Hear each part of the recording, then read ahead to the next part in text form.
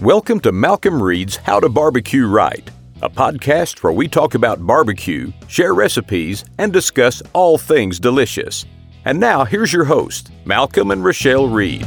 Hey, welcome back to the How to Barbecue Right podcast. I'm your host, Malcolm Reed, joined by my lovely, talented wife, Miss Southern Shell. Got Tyler on the boards. Everybody's here today. What's happening? I walked outside this morning and it wasn't cold. Yeah. There wasn't a chill in the air. It's supposed to cool off with this front coming through. Guess what? It's raining again. But it's spring. Yeah. April showers. That's what they say. It definitely looked like it was going to be cold outside. In May. Yeah. Yeah, I thought it would be cold this morning. It's supposed to be cooler this weekend. So do you think we'll have good weather for Memphis, May? Last year, Heck it yeah. was Awesome. unbeatable. No, we probably won't. Who knows? It'll be humid and hot and raining. But it is going to be at the fairground, or the old fairgrounds, or Tiger Lane, they call it now. I like that. Yeah, it's all It's going concrete. to be on pavement. You miss the ambiance of being downtown on the river, but Change is going to be okay for a year or two. yeah, the logistical part of it's a lot nicer. The bad thing is there's nothing around. So if you want to go, downtown, Bill Street, get all that, Memphis and May ambiance of, like you said, of being downtown, you don't get that. And I don't know what part of town you call that. It's Midtown. Yeah. It's There's an area close by. Overton's pretty cool. Yeah, you got Overton right there. It's really the closest place to stay over there, I guess, which is. Yeah, but they don't have a lot of hotels and they're all booked. Yeah. So if you're going to stay, you got to stay downtown and ride a shuttle. Yep. But they are going to offer shuttles. Yeah. So they had the Memphis and May meeting, the official Memphis and May Cooks team meeting last Sunday. So that's why. That's how we know all this, right? No, but it looks interesting. They're doing the load in different because you've got a set time because of the way they're running these aisles. I guess there's only like one or two ways in each aisle. They stack teams in. Well, if the end teams get in first, you can't get in the middle spots. So and we're an end team. We're an end team. So they're going to load inside out, if that makes sense. Yeah. But it'll be fun. Oh, yeah. It's going to be a lot of fun. I can't wait. Time to start brushing up on that rib recipe. Already got some practice cooks planned. Mark's actually going up to Indianapolis to cook KCBS contest this weekend where they still run kind of the recipe on St. Louis ribs. Yeah. But the flavor profile's the same. Yeah. He's going to try to run the same, see how it hits, Just test it out on some judges. But knock the rust off the cook. Knock the rust off, yeah. Man, did you see that big pit that they went up and cooked with Outlaw? That was awesome. Yeah. What do they call it? Big Hoss. The one that they made, Jay and it's a whole hog. Mark made videos for. Yeah. They released videos on their YouTube channel this week. Y'all go check that out on Swan Life and Tennessee Mojo. So it's an Outlaw pit smoker. It's basically two smokers in one. How big is it? Is it like the BFO? Shoot, it's bigger than the BFO. Really? Mark said you could fit the BFO inside of it. Oh, really? But see, so one end's like a normal stick burner end, the end close to the firebox, and the other end's a whole hog cooking end. And I don't know the exact dimensions of it or anything, but I would guess it's close to 36 inches. You can put a whole hog on it easy. Yeah, on one side and then have another and side. And then have the whole side to cook whatever else you want to cook on. You could probably cook another whole hog if you wanted to. It's that big. Okay.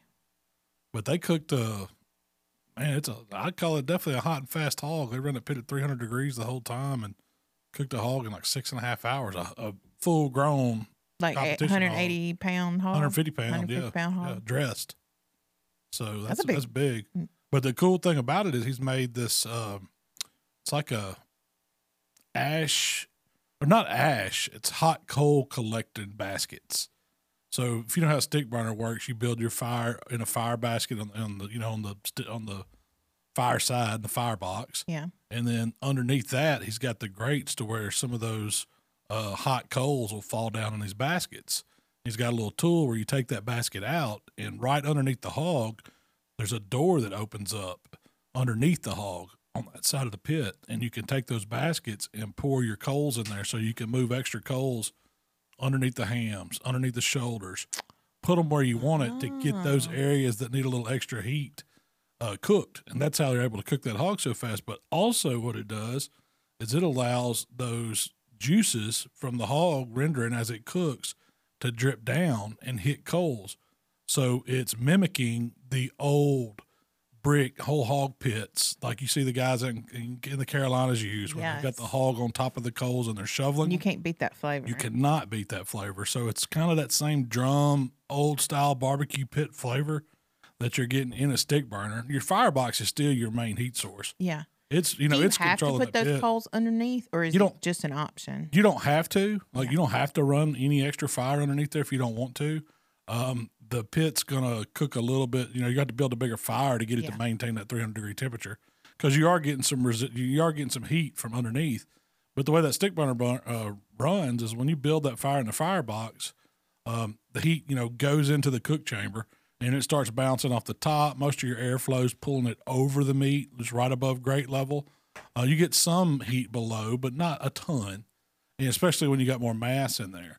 So with this pit, you've got the option to put some additional heat and get some additional flavor by putting it right underneath the hog or whatever else you're cooking. If you got it loaded up with butts, it do the same thing. Or brisket, do the same thing. You can duplicate that drum or that old school pit flavor. That's smart. Yeah, I love it. So could you move it from, like, if your hams are behind, could you move it from your shoulders to your hams easily? Easily, yeah, easily. And the cool thing about the rack he made, it spins. So you can spin the rack hog. comes right out, you spin it. I mean, it's amazing. Jay's really smart. Yeah. In that way. Oh, he was up the other night. Mark said he talked to him. It was like 1 a.m. And he was still out there. He's got, you know, probes and sensors hooked up, trying to see where the heat flow's going in the pit. Because it's still, I mean, they revealed it that he's done it, but it's still a big of it was a work in progress still. Yeah. Because, I mean, he's a final product now, but Jay's the type, he'll keep tinkering on it and figuring out exactly how to run it and what it wants to do and how big a fire you got to build in it and all that. So have a big Hoss 2.0 eventually. 2.0. I'd like to see it with double doors where you could put, you know, 2 hogs and have 2 options to put coals underneath both of them. So how long is this pit from end to end? Man, I don't know. It's got to be 14, 16 feet, something like that. That's big. And It's you huge. haul it. I didn't measure it. Yeah. It's a tow. Yeah. You ain't gonna push it around. Tell him what I don't know what he wants for it. I mean, God, you got to think of the steel it took to build that. I'm sure it's an expensive pit. Mm-hmm. I mean, it's no Kalamazoo, but it may be a Kalamazoo price. I'm sure it is. Well, this week we finally released the white barbecue sauce. We did. That's been a long time coming. I've been slowly leaking it, like on TikTok, and using it in some stuff, but we finally got it all shipped, because it's different working with the mayo-based product than it has been for our, you know, traditional tomato-based products. We had to find a whole new. I mean, it's still a co-packer. process, Yeah, regardless of the product. that's you right. get, but Is that what we're talking about today? Is bottling process? a little bit. But yeah, no, the white sauce is live in action. It's on the. I don't think it's sold out, is it?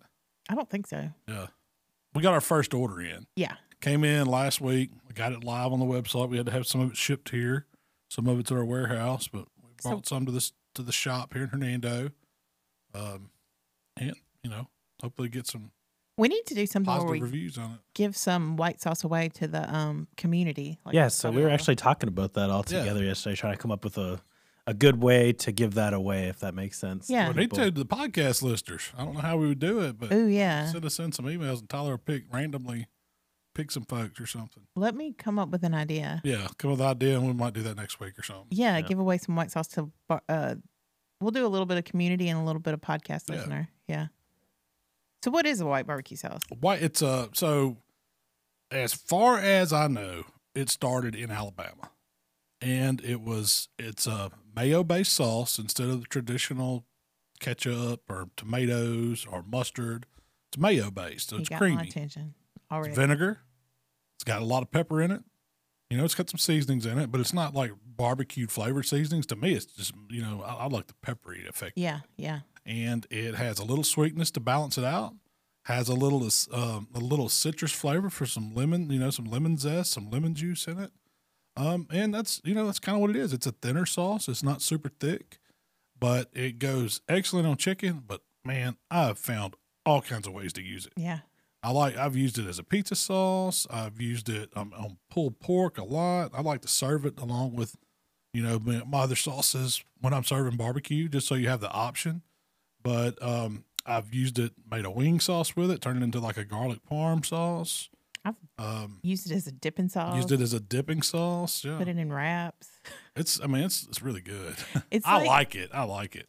I love a white barbecue sauce, and we would always, home make a barbecue sauce, and that was the goal: is working towards a white barbecue sauce that tastes as good as you can make the homemade one. It's been my problem with them, because a lot of them, I guess, to make them stable, they have to change the ingredients so much, so you get away from the mayo. But I went out and tried to find a co-packer that specialized in doing mayo sauces. So of course I went down to the coast where they make a lot of the remoulades and comeback sauces and things like that. Yeah. And they was like, that's our specialty. We work with mayonnaise, because everybody I even contacted Blue Plate. I was like, look, I've got this sauce. You've been working on it for years. I've been working on it for years. Ever since I've started making white barbecue sauce at home. Yeah. I've been trying to find a way to bottle it, and it just never. Everybody wanted to use like soybean oil or something substitute, and I was like, it's not what I want, And we did get a few samples. And it wasn't back. shelf stable. It's like, we can do it, but it's got to be refrigerated. And I did not want a refrigerated product. I wanted something that could stand alone on the shelf. Now, when you open it, I recommend refrigerating it, but I do that with barbecue sauces too. So, Yeah. I mean, does it have the right pH to sit shelf stable? Yeah, it does. It don't have to go. It's got an 18-month shelf life. So. Well, so does mayonnaise. So does mayonnaise. What? We have this argument all the time, and I've always thought if you left mayonnaise out, that you can get sick from it. But it's on the shelf at the store. Do you think that one little piece of metal that you pull off the top is changes everything? Yeah. Well, so I assume, like, when you make a mayonnaise and they pasteurize it, whatever they do, they process it. Yeah. They get, they pull all the air out, they fill the jars, they put that top over there, it's sealed off from air. It's air that's your enemy. Once you introduced air to it, I'm not a daggum scientist. I don't know. So the fridge stops. I just know that I've always been told you don't leave mayonnaise out. It but does. You go to some restaurants and the squeezy mayonnaise is on the table. It is, and I don't think they're not about refrigerating it. Yeah. I'll use it just the same. So would you eat coleslaw that's been sitting out for like 5 hours at a picnic? Yes. And not think twice about it? You wouldn't. Oh, heck no. Potato salad, coleslaw, anything like that, I don't touch after it's been sitting out. Mayonnaise does get that. It like changes color when it sits separates out. or Yeah, something. yeah. Oh, I mean, I keep mayonnaise in the fridge. Yeah, but it don't bother you. And I don't know. Somebody might could chime in and tell us. I've always wondered, like, it's safe. You could put mayonnaise in your pantry and eat it. I wouldn't. Would you homemade mayonnaise? Heck no. Oh, because of the eggs. Yeah. I'm guessing it's been pasteurized if it's been bottled, right? I really don't know what they do to it. Anyway. You're just go for it. Warm mayo out of the pantry is good to go. I'm a rebel. You're a rebel. I would not. What about tartar sauce? Would you leave that out?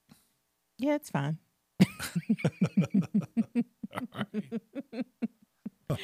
No, we refrigerate all that stuff as much as possible. Yeah, I refrigerate all of it.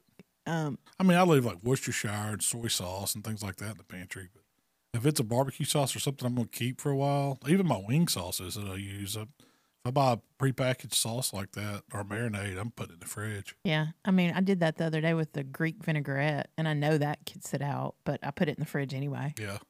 I think it increases the shelf life, too. I have noticed oily stuff gets cloudy, though, when you cool that oil off. Yeah. Fat in it just kind of, it don't solidify, but it looks like a vinaigrette usually looks better if it's been sitting in the pantry. But anyway, so we finally got the white barbecue sauce available. You can find it at howtobarbecueright.com. It's probably hitting wholesalers too, so you'll start seeing it on some shelves. It's not going out to any of the major retailers. It's a specialty item.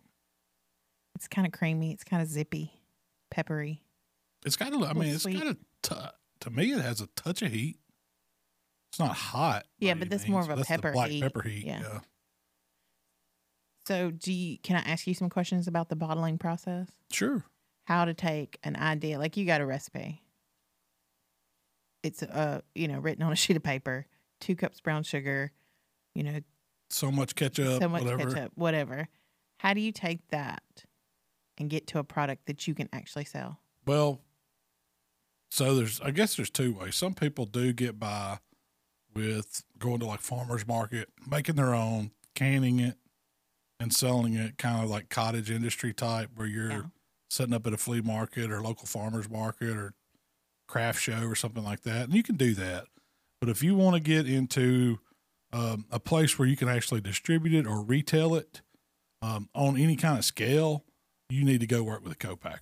What's a co-packer? I've always wondered that because we've called them a co-packer. I mean, they're a company that works in conjunction with you, bottling your recipe for whatever you shoot, for remarketing or whatever, private use, restaurant use, whatever you want to do with it. But they're the packaging department that you don't own. They kind of co on it, I guess. That's how it works. But I guess that's why they call it a co-packer. I don't know. It's just what it's always been called. How do you find a co-packer? Well, Google. Is that where you start? That's where you start if you don't know. That's what I mean, back in the day, the first one I ever worked with, I had friends that were using a specific co-packer and they recommended them. But, there's a ton of them out there. Every state has some type of co-packer, it seems like.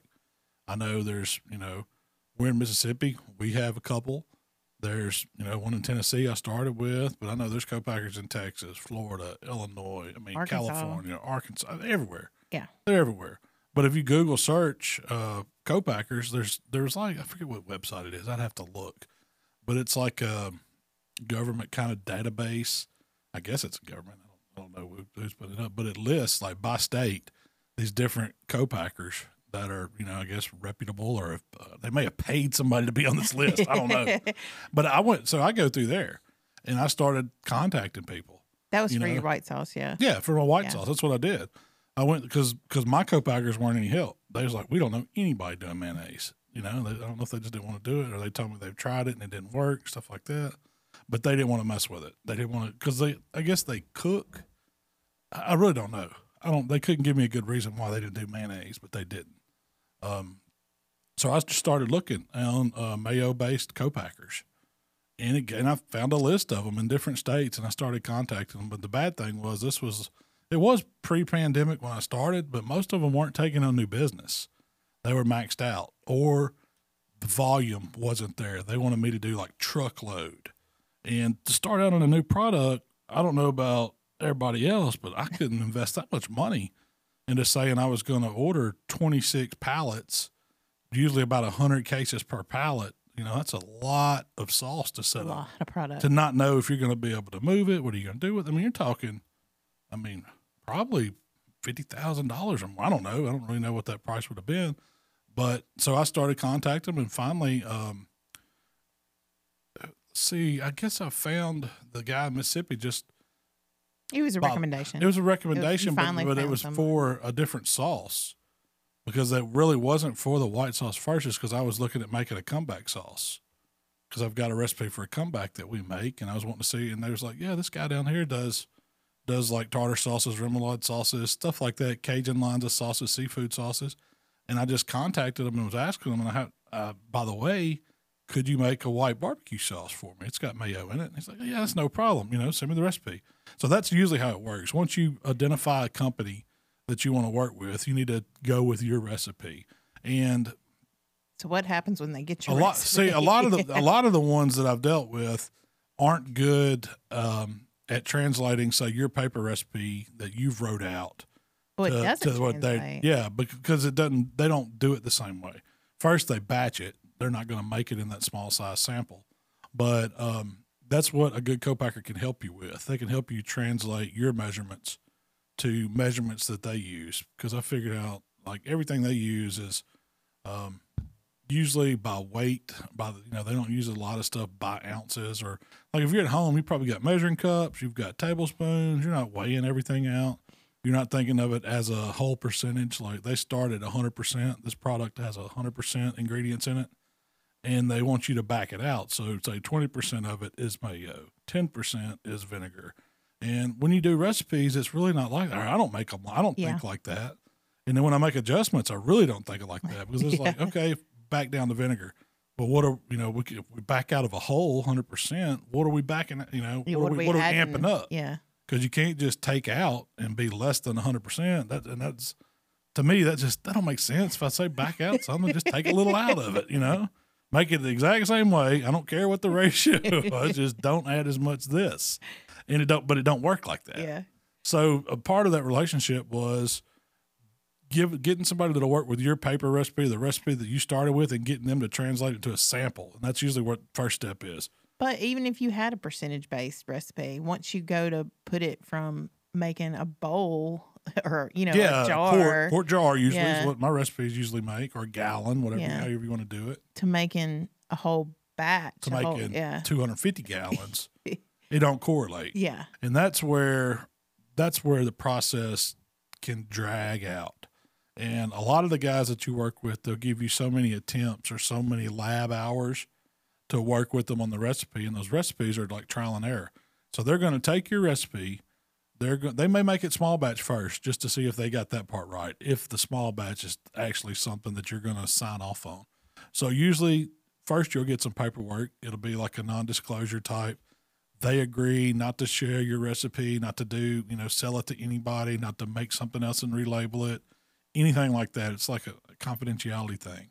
So you'll sign all that with them, and then you'll give them your recipe. A lot of times you have to make a sample and send that to them too. I did that.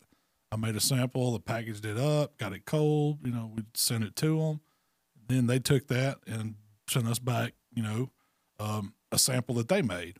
And you have to get that right first. It was like, well, I don't remember on the white sauce. It seemed like it took a couple times. It always takes a couple times. Even with rubs, sauces, this process is pretty much the same across the board. It is. All products. Yeah. So after you go through that, then they have to ramp it up. They have to scale it.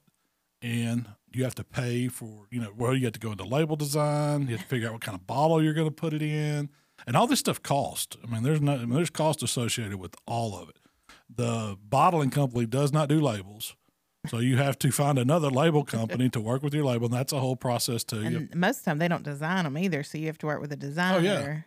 To do that, and they don't do UPCs, and you got to buy UPCs. You have to buy UPCs, and there's ways to, if you're wanting to do it the right way, you have to get an account with GS1. It's kind of like a government agency type thing where it's legal UPCs or whatever.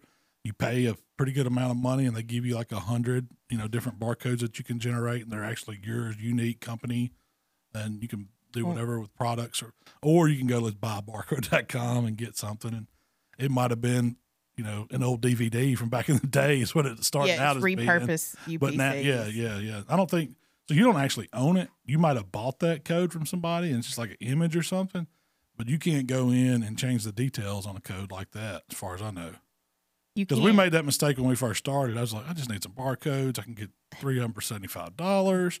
We'll start there. All these thousands. Because GS1 cost thousands of dollars to get started. We did not have thousands. You didn't have it, yeah. So starting out, I just, just went a cheap route, and it worked. You're not going to get major distribution, but is it a barcode on a label? Yeah, and it'll pass for a while until you start wanting to sell it to somebody.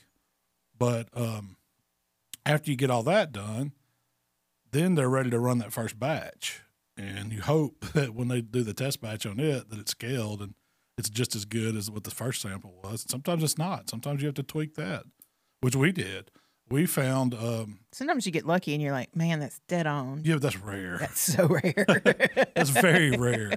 So we went through several changes, and a part of the white sauce one was separating, or like how you talked about when you set mayonnaise on a shelf. Yeah, we had a problem. When you go mixing mayo with vinegar, with enough vinegar to get the pH right, so it is shelf stable. Sometimes products want to separate, and you have to figure out different emulsion rates, and all this stuff was way over my head. When the guy started talking about we got to do this and this and this to make it, stay in solution, and I was like, you're going to have to help me out a little there, because this is my recipe. I sent you. This is what I know how to do. Blue plate mayonnaise, cider vinegar, and that's how Stick it went. Your finger in it. Yeah. Does this taste good, Shell? All right, that's it. But it came out. It turned out really, really good. Yeah. It was, and see, that's the whole thing too. Like, you're always, when you're bottling something, Does it turn out exactly how you're going to make it at home by your recipe? Probably not. Yeah. Because my sauce, even my barbecue sauce to this day, is not the exact same sauce that if I went to making it on my stove in a small batch. It's just almost impossible to get it to do that. Well, you're using you're using fresher ingredients. Well, you don't know if they're fresh because you're getting them from the store. They're using fresh most of the time. Yeah, Co-packers that's true. have the freshest. I don't care if you're doing dry rubs, wet sauces, whatever. They're sourcing ingredients in bulk, and usually they're super fresh. But we're getting to the store. It's you don't know. You don't know how long it's been sitting there, or where it's been bought, or traveled from, or whatever. What do you think's easier to bottle, rubs or sauces or pickles? You've done all. Easier, probably rubs, I think. Well, the process is a little. Yeah. I've had better luck. I mean, as far as time frame, getting one to market, I've had faster time frames with rubs. But you're still, I mean, most of the time from concept to actually getting that bottle where you can sell it, I would say you got to give it a year. I'd say so. At least. 6 months is the bare minimum, I'd say. Man, that's that rushing means it. Yeah. Rushing it. Yeah. I mean, you've got lead times and you've got changes and you've got this. And I mean, there's all kinds of factors that go into it where you just can't, it's not an overnight process, or it hasn't been for me. What do you think? What's an upfront investment on that? Like you come in, you want a bottle of rub. Let's say rub. Does it include your first order or just? I'm saying you just have a rub recipe. You're just a guy with a rub recipe. You go to a co-packer and you start that process from scratch. You hire a designer. Yeah, and you better you better at least plan at bare minimum $5,000, I would think, for a small batch. Yeah, to get started. Yeah, to get one before pallet you of sell product. anything. Yeah. I mean, the cost of it, I don't know. Prices have gone up so much on stuff. That's what makes it hard now, is because ingredient costs have went up, logistics costs have gone up, labor costs have gone up. When we've taken so many price increases. I don't even know. Like if I came up with a new one right now, I've got some rubs and stuff that we just hadn't never bottled, but going and getting those bottled, they would cost. I mean, they'd be way up there. But if you're just doing a small batch, the smaller the batch, the more it costs. You make the cost actually, to me, lowers in volume. So when you get to where you can, like most things. Yeah, it's because I guess it takes less effort to make a big batch of something than it does to small batch, because you've got more labor intensive time and you're buying smaller amounts of ingredients and all. Just more to it. Small batch stuff is more expensive. And a lot of people don't understand that. They think, well, just make me 25 pounds of rub or whatever. It costs so much more to make that than it does to make, 4,000 pounds. Not just ingredient. Because you got to clean everything in between, and you got the labor, the changeover, all that. Yeah. So. And usually the bigger companies that can make 4,000 pounds of don't rub have the capability to make the small batches. Yeah. That's the one thing with sauce co-packers too. It's like our barbecue sauce and vinegar sauce, their pots are such a big size that they can't cook smaller batches. The pots don't work right. They've got to have so much liquid in them to get the consistency. And that's kind of the thing with the white sauce. Like with this guy, he does smaller stuff. And so it does batch out to where, we're running a pot size is usually a pallet or two or whatever it is. And he's got his days down to how often he can do it with the turnover and all that. So what happens when you get it? Then you got to figure out how to sell it. And you hope it's good. But to me, I don't know. What's the easy part? There's no easy part. There's no easy part. Easy part. Yeah. Because I remember when we first got our first pallet of rub, and there was like some in 5-pound bags and some in bottles, and it was a whole pallet. I was like, there's no way we're ever going to be able to sell this. I mean, how can you? It just looked like an unsurmountable, amount of bottles and boxes and stuff that was in our garage. Well, you have to figure out quick that you got to start doing something to be able to sell it. That's when you turn into a salesman. Leave that up to you. I think that's what you said. You just do what you do. Leave that up to you. I think I said, don't worry. Yeah, it'll sell. We'll figure it out. But you are on a time constraint, though, because the stuff's got a shelf life. That's true. So. Yeah. And that's the thing I think a lot of people don't realize is it's one thing to get it all bottled. It's another thing to sell it. Yeah. And then it's another thing even sell it the first time, it's got to be good enough to where people can buy it the second time. or you've just sold them a bunch of stuff that they can't sell. So that's the hard part. It's not impossible. It's just it takes a lot of work and a lot of effort. Yeah, it does. It does. There's a lot more goes into it than just having a recipe.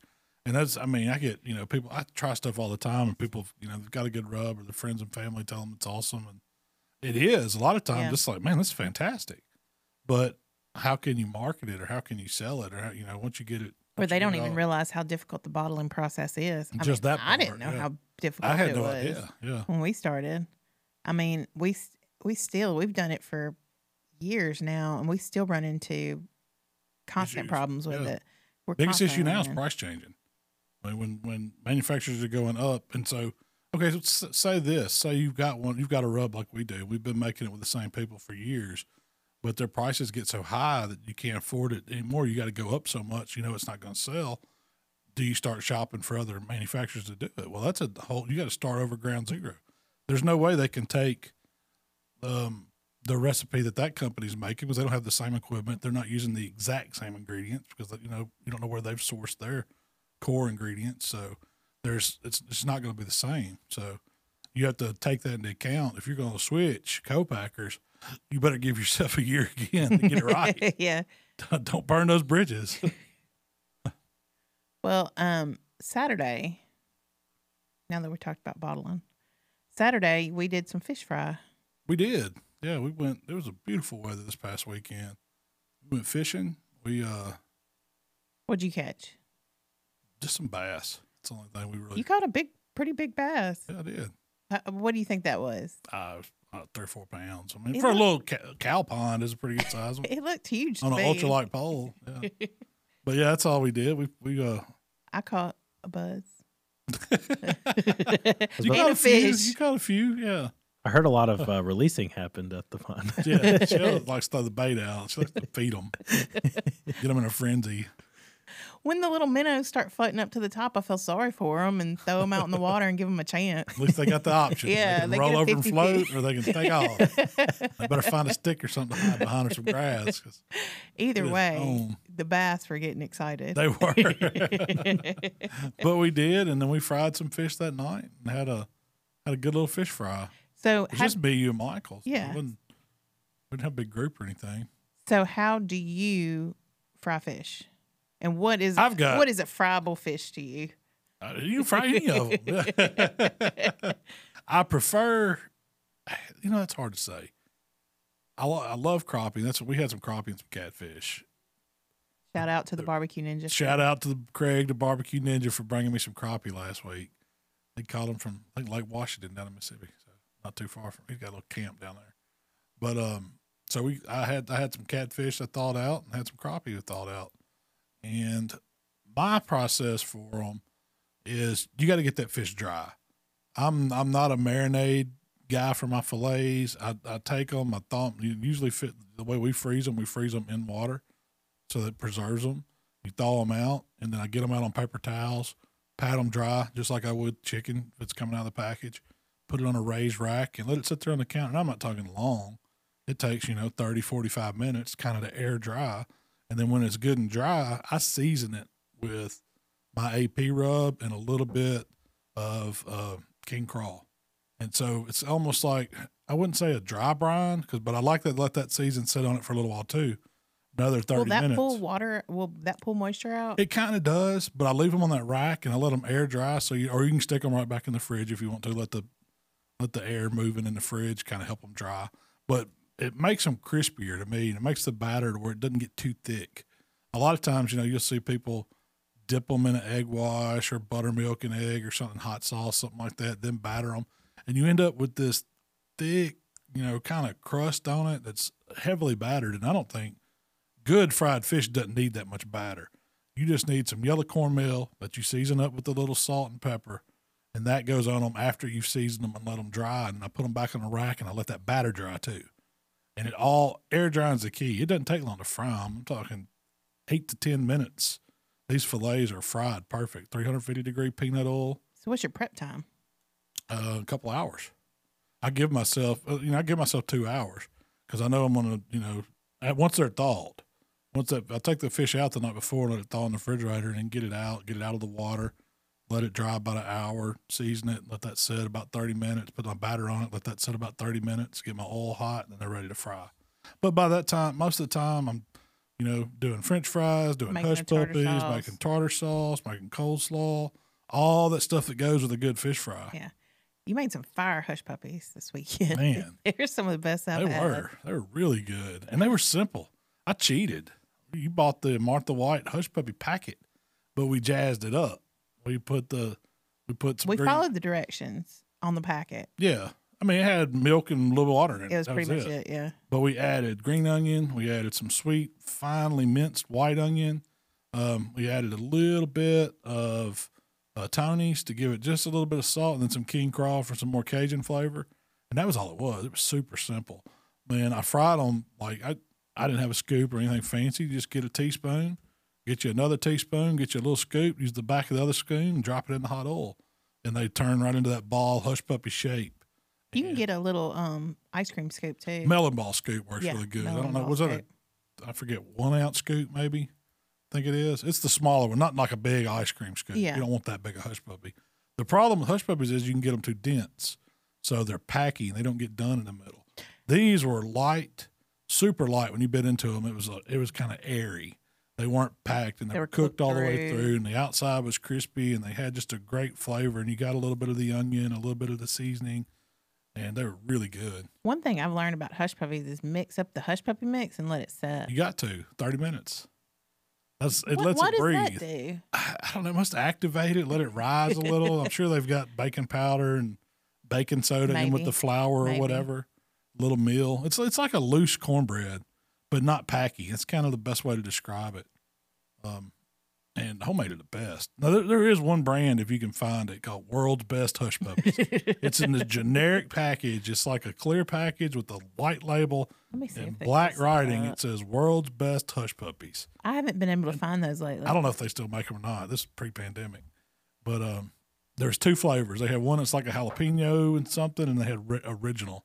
Both of them are as good as you can buy, other than making homemade. Did you find them? But then we also did fries, and I usually Oh, I'll tell you what, those extra crispy Ore-Ida fries, that's what you bought. those Yeah, things are they were good. good. So I've got a Bayou Classic double basket fryer. It probably holds, I don't know, 4 gallons of oil. I use peanut oil. And It's a nice fryer. yeah, super. 2 baskets, Oh yeah, yeah. it works. It heats up real good. Doesn't take it long to heat up once you fire it up. Holds, you barely leave the gas on to keep it right at 350, 375 in that green area on the dial. And I usually fry fries first. I'll give them, a couple minutes, pick them up, drain them, and then drop them back again to get them really brown and crispy, and then season them as soon as they come out. Is that one that came out so crispy? Yeah, Good. got to do the double fry on them. Then the hush puppies go next because they fry fast. I mean, the hush puppy's done in 3 minutes, usually tops. It's like frying donuts or beignets or something. You drop them. By the time you drop them, they'll go to the bottom. They'll come up and float, and you just need to kind of get you some tongs or something and kind of flip them so they cook even. And then by that time, they're done. You take them out. Then you're ready to fry your fish. And the trick to the fish is you've already got it seasoned and dried out, and the breading will stay light on it. To bread them, I didn't say this. I need to say this part. Okay. I put it all in a bag. Like I'll have all my cornmeal and my seasonings in like a big Ziploc bag or a meat bag or a brown paper sack, or they make a breader bowl thing. I usually don't. That's too much cleanup. Put them all in there, and I'll drop my fillets in 4 or 5 at a time. Shake them around, dust them off, shake them really good, and put them right back on the rack so they can dry too. So you do that with all your fillets, and you let them sit about 30 minutes. Then you bring them outside after you fried your potatoes and your hush puppies. Then you start dropping the fillets, but don't overcrowd your baskets. So I had 2 baskets going, and I can drop about 4 or 5 fillets in each basket at a time. But I made sure I do them one at a time away from me, and I let them separate because you don't want them to come together and kind of stick together. They won't cook even. And fish will kind of let you know when it's done. It'll start floating. Like it goes down to the bottom a lot like the hush puppy does, and then it kind of floats up. You don't have to flip it too much. You just kind of eyeball it, shake the basket a little bit. But I like it to get crispy and golden, so it's usually about 8 minutes, 8 to 10 minutes is about how long I let it fry. What else, Flay? You like smaller ounce fillets, Yeah. I do too. Usually I buy, if I have my choice, I would buy the little 2 to 4s, but they're way more expensive because it's a younger catfish and just, I guess it costs them more. But these were probably, I would say 5/8. And when I cook 5/8, I split them right down the middle. There's like a seam in a catfish fillet. So it makes these kind of catfish fingerlings, and they curl up and they get real crispy. And that's the way I like them. I don't want a big hand-sized fillet. There's nothing, I mean, I don't want that, the fish don't need to be too thick. Thin and crispy fish is where it's at. Heck yeah. Those crispy little ends on it. Yeah. Have you, so you're using a fancy fryer now. Oh, yeah. Have you ever used like a Fry Daddy to fry Heck fish? yeah. I've used it all. We used to fry them in a Dutch oven on the stove top. I mean, I've used plenty of black iron Dutch ovens frying on a fish cooker too. That's what They work great. They work really good. But the basket and the propane fryer is where it's at. I mean, it's easier because you can clean your oil real easy. You can keep your whatever container your oil came in, save those, don't throw it away, because you can buy this little filter attachments, and most of those like the fish cookers that I have a drain on them. It's like a ball valve, and you open it up, run it through that filter, it cleans that oil, gets anything out of it. You can clean out the fryer after it's empty, wipe it out real good, get any crumbs or anything that fell down the bottom out, and put it back in. You're good but to how go often again. do you have to do that? Probably depending on how often you're using it. I would say probably 3 to 4 cooks, something like that. And if you're good about regulating your heat, not heating the oil up too much, it'll last you a long time. But some people have a problem. I mean, it depends on what kind of fish you're cooking too. I've had some where people cooking smoked fishy. I don't know where they get them fish. Small eels. Yeah, gar or something. I don't know. Some greasy fish. Yeah, some greasy fish. Make that, you can tell if you've had fish cooked in bad grease. You can tell it. So Heck yeah. we always coming up. We always kept our fish grease separate than our cooking grease. Yeah. So if we had, if we knew we were going to fry chicken wings, we wouldn't fry them in the same oil that we fried fish in before. A lot of people do that with their turkeys when they fry turkey. Yeah, you don't use the They same. keep their turkey oil separate. Yeah. That's why I buy it at Sam's, the big jug. Now it's just I buy the clear frying oil, or if I'm gonna splurge, I'm gonna buy peanut oil. Most of the time I like to fry in peanut oil. It gives it a better taste. It's expensive. And now it is. Yeah. Heck yeah. It's always been a little. Even that clear frying oil is expensive now. My dad used a cast iron Dutch oven but he used it over a burner outside. Yeah. Those work good. You grill and barbecue better than my dad, but I think there's no way he's got me on frying fish. I do not believe that. I'm the catfish king. I got the trophy to prove it. Cooked in one catfish contest, won it. It said Catfish King, and I stopped. Why would you go further? It said Catfish King of Mississippi. Of Mississippi, yeah. Maybe I need to do national. And it was like 2002. It don't matter. You don't lose it. It ain't like a stipulation. Like you got a time frame on it. And Can't really, take that away from somebody. I think they didn't do that contest anymore. They So can't stop the contest. you reigned. I'd reigning Catfish King till. Maybe we need to bring that contest back, just a catfish cooking contest.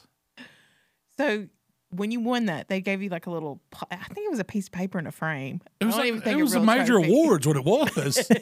It was a major award. It had Catfish King on it. It was in this, I don't know what kind of a special trophy arranged placard holder thing it was. It was a piece of printed paper. It was, you're making this out to be Bobo.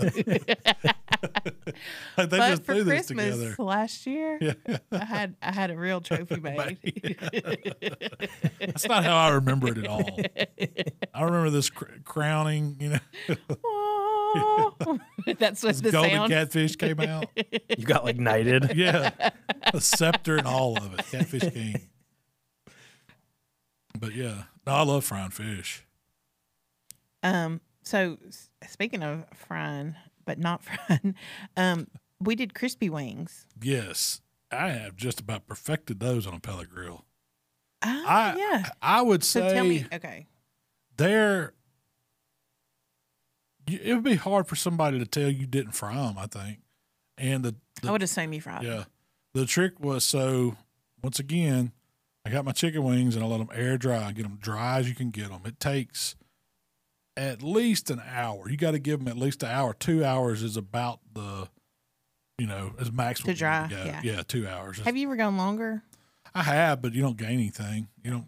Some people say put them in the Overnight. fridge overnight. You yeah. can. It's not I've- hurt them. I've tried it before. It didn't. Yeah. I didn't 1 hour notice any minimum, difference. 2 hours tops is all you need to go.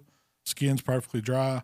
So I've experimented before with like the cornstarch, the baking soda, but the trick was adding grated cheap Parmesan cheese to it. Just go to your grocery store. It don't matter if Why it's the does store that make the brand. difference? I think it adds seasoning and it takes away from some of the starchiness of the cornstarch. Yeah. You don't get that gritty flavor with it. But it still can give Yeah. you the crust. That's right. What's that That's cheap right. Parmesan made out of? Is it made out Tree of Parmesan? bark? I don't know. Some type of Parmesan cheese, imitation Parmesan. I don't know. You're talking about the But stuff. I'm that- talking about the cheap stuff that you see. green top that you shake out. Yeah, yeah. It's just green, shaky Parmesan cheese. Don't get the fancy kind from the deli that's been. Don't grate your own. You're wasting good cheese for that. You want the one Spaghetti that's cheese. yeah, spaghetti cheese. Exactly. Everybody's had it. It comes with a Yeah. green bottle, green top. Shake it out. But that's so I'd use like a quarter cup of parm of the grated cheap parm, a quarter cup of cornstarch, and a tablespoon or two of baking powder. That's the three things that go in it. Then you can season it a little bit if you want to. Did you season it? Did you put any seasoning in the?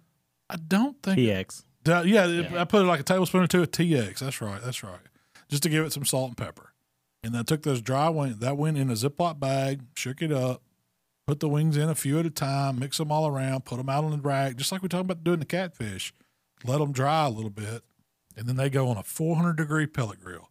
I don't care what brand of pellet grill it is. You just need 400 degrees. And at 1 hour, I'd say about 45 minutes, go ahead and flip them just to make sure they're getting Yeah. even temp. Could you do this with pieces? Because Yeah, like drums and flats. Yeah. I did whole wings, but yeah, Yeah. definitely could. do you think that would decrease your cook time a little? It's still probably about Possibly. an hour. Yeah. I would watch them then. Yeah. 'Cause, I mean, you just want them to get close to 200 degrees internal to get extra, jump right off the bone. They're Yeah. done at 165, but to get that crispiness. But man, if you watch that TikTok video, you can see these jokers look like they have been fried, and they were fantastic. At that point, you could sauce them if you want. I did some of Cosmo's wing dust, just the buffalo flavored wing dust, right over the top. Eddie And then I made a a- buffalo ranch, and that was like a homemade ranch. It's like a cup of sour cream, 3/4 cups of Blue Plate, one ranch packet, and then I took Frank's wing sauce, not the Frank's hot sauce, but Frank's has a buffalo wing sauce, and I don't know, about a third of the bottle, and that Probably a amount quarter of ranch. cup, Yeah, would it was you good. say? It's a good bit. Yeah. And that sauce right there is jam up. It You never is. tried that. You get all that good buffalo flavor right there, so you don't have to sauce that wing. You can keep it would be good for any kind of wing that you want to get a little buffalo flavor with, to do it like that. But one thing that helps make those wings crispy too is I sprayed them with some duck fat, and that helps. Like right before they went on, I hit them with a little duck fat over the top, and then about halfway through the cook, I went and checked on them, and I hit them with a little more duck fat, and it helps that crispiness. It helps that breading make that crispy, little snappy snap on it. It's good. It's really good. It's It took really me. good. I mean, I've ruined some wings using cornstarch method and stuff. A Yeah. lot of times they're gritty, and I mean, Now this still had a little bit of a texture on the outside. Oh, yeah. It wasn't the same texture you get when you actually fry them. yeah. I mean, it's the closest you're gonna get to fried chicken on a grill. I I think promise so. you. Yeah. Without It's- actually submerging them in hot oil, just the closest you're gonna get to fried chicken. I want to see what It's it's way better than like what's the old stuff that shake and bake chicken like Yeah. Mama Yeah. would make as a kid. Way better than that. Yeah. because Oh, it makes that- like a crust on it. I want to see what it's like. I think if you maybe tossed it in sauce right before you served them, like pull them off the grill, Yeah. toss them in sauce and serve them. It'd be like a Hooter style breaded wing. Yeah, you wouldn't even. I don't even think you'd notice that No, I don't slight think you would. little texture Tyler, on did the you outside. took some of those that later that day? Didn't you take some home with you? Yeah, I did. Did you try them? Did you reheat them, or did you just try them? I threw them in the oven. I mean, honestly, they kept mostly the same consistency. They didn't get soft or soggy. or Not anything? really. Not They That's were my still problem with crunchy. like Yeah. when you buy fried battered wings, like say Hooters for instance. Yeah. You get them to go or take them home. It sogs out with the sauce and stuff on them. Or even when They're not as even good. crispy Mm-mm. plain, they just not as good. These kind of held up, I thought. Mm-hmm. This is like it's like a crust, like it's like almost like a is. bark. Like I don't know. But you wouldn't know it was Parmesan cheese, and I don't think you would know it was cornstarch either. I mean, you just couldn't tell. It was You would think it was like floured or something. It was the best crispy smoked wing that I've had. Yeah. And they had that grilled flavor from being on the grill too. Yeah. And they were good I wanna tender. You try could pull 'em. them apart. So I want to try them like on the Weber, because I've done the cornstarch wings, like But you've never done the battered wing, Parmesan. but I've never done the parm like that. That's my next experiment, to do that on the Weber, to see if I can get a real, like, put some wood on there and get some real good grilled flavor, smoke and charcoal flavor on that wing. 'Cause I think that would be next level. Yeah. So last night we did black beans and a flat iron steak. Yeah, it was my night to run the grill again. The Walmart flat iron. I know. I was man, going it to say. fire. It was good. Yeah, the whole trick to those is don't overcook them, man. You marinated it, I used Daddy Hinkles. Big Daddy Hinkles. I don't think it's Big Daddy Hinkles. That's You what I keep call on- it. It's just Hinkles marinade or something. And That it's is like a Marinades package are you found? good. Yeah. It's like a half. The package is half seasoned and half wet. Yeah, And marinade. you open it up, and you're supposed to like season it and then rub it. And Man, the I only just don't thing I follow did to it. those, they stayed in that from, I don't know, most of the day. Yeah. Before we went to work, you put them in that marinade. We got home. I fired up a chimney of charcoal on the Weber, took those steaks straight out of that marinade. Right before I threw them on the grill, I hit them with some Grande Gringo, because we were kind of going for that, Southwest Mexican style flavor. I think it was a total of about 11 minutes combined is all they cooked on the grill. I did 2 minutes. And they were I a did my thicker turn. flat Yeah. iron. Oh, yeah, it was a big, thick flat iron. And they were like, I don't know, I took them off 122 internal, and then sliced them after they rested about 7 minutes, sliced them super thin, melt in your mouth. It was really good. Even Michael was tearing it up. I was like, man, you're going to have to ease up off that red meat. Afraid he's going to get himself sick. We brought the leftovers for lunch today. Yeah, that was the plan. Yeah. Um, Tacos. I like using store bought marinades, especially weeknights. It's quick. It's a quick dinner. We're trying to look something that the plan was for us to like go home, cook a quick dinner, have enough leftovers that we can bring a lunch. So it would save us some money. We don't have to worry about ordering out, eat a little healthier. We tried to pair it with, some black beans and some, brown rice, something like that. But, it was good. Real good. Yeah, I'm a big fan of the Daddy Hinkles. I'm gonna have to try some more of his Yeah. because that one was a Southwest. Is that what it was? Yeah, They had that at Walmart? yeah, I didn't know. It just showed up in our pantry. I didn't know where it came. Was it a sample or what? yeah. It did look weird, didn't Yeah. it? It was good, though. I'd use it again. Yeah. Kroger has some marinades that are pretty good too. The Kroger brand. Yeah, one of my favorites are Baja. They got like this Baja Southwest marinade. It's good on chicken. It's good on pork, too. Yeah. I like a 30-minute marinade. It's quick. I usually leave them in longer than 30 minutes. I have ruined some stuff. Leaving it. Oh, really? How long did yeah. you leave it? I don't know. It was like an hour or two. It's the pork chops. Just ate right through them, like dissolved them. Changed the texture and everything. Must have had a lot of meat tenderizer or something. Yeah. And I guess that's how they get away with this is a 30-minute marinade, because it's probably, I didn't look at the ingredients, it's probably horrible for you. Tastes good, but it's probably horrible for you. We think we're trying to do better and Yeah. healthy, but we're eating plastic. Yeah. Sodium and chemicals. I didn't check. Yeah. I I don't just- know what Big Daddy uses, but, I just took his but word. it was good. That's the second time I've used one of his marinades and been like, Yeah. that's pretty Pretty good. good stuff. This week we had a question on the community page. I always try to check and see what interesting things are going on the community page. And Blake had a question. If I have 2 turkeys to smoke on Friday night, how do I keep them moist until Sunday? Wow. You got to smoke them on Friday? That's a tough one. I mean, if you got, the best way I found is use the big gusseted vacuum sealer bags. I think it's the 11-inch wide bag, gusseted. When you smoke them, let them cool off. I usually keep them in an aluminum pan.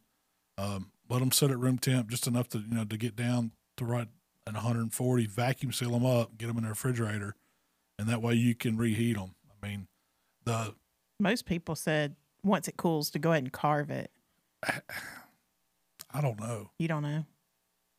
Most people said cook it on Sunday. That's the best bet.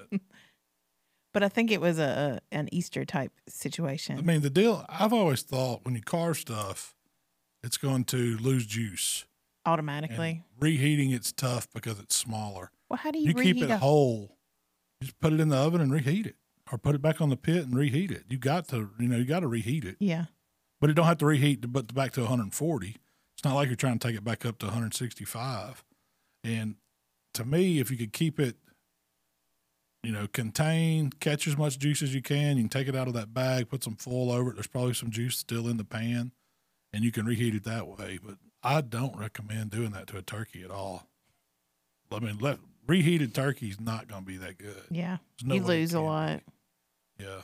I would do it more to turkey breast than I would the whole turkey. That would be better. Yeah. Those reheat pretty good. I've even those boneless turkey breasts. Boneless turkey breast. Smoke them, wrap them up in foil, stick them in the fridge. When you get ready to reheat it, put a little extra butter in there, pop it in there, and bring it back up slow. They're really good like that. But the whole turkey, I don't know. I mean, you could do it, but it's never going to be as good as the day it came off that pit. Red meat seems to do a lot better.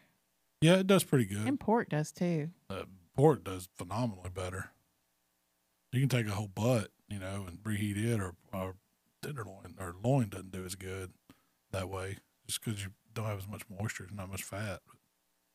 There was also somebody that shared a sweet chili Brussels sprout recipe. Ooh. And it's basically just they cooked it as normal, like we do. Oil, they used AP, put it on the pit. Bacon? Bacon?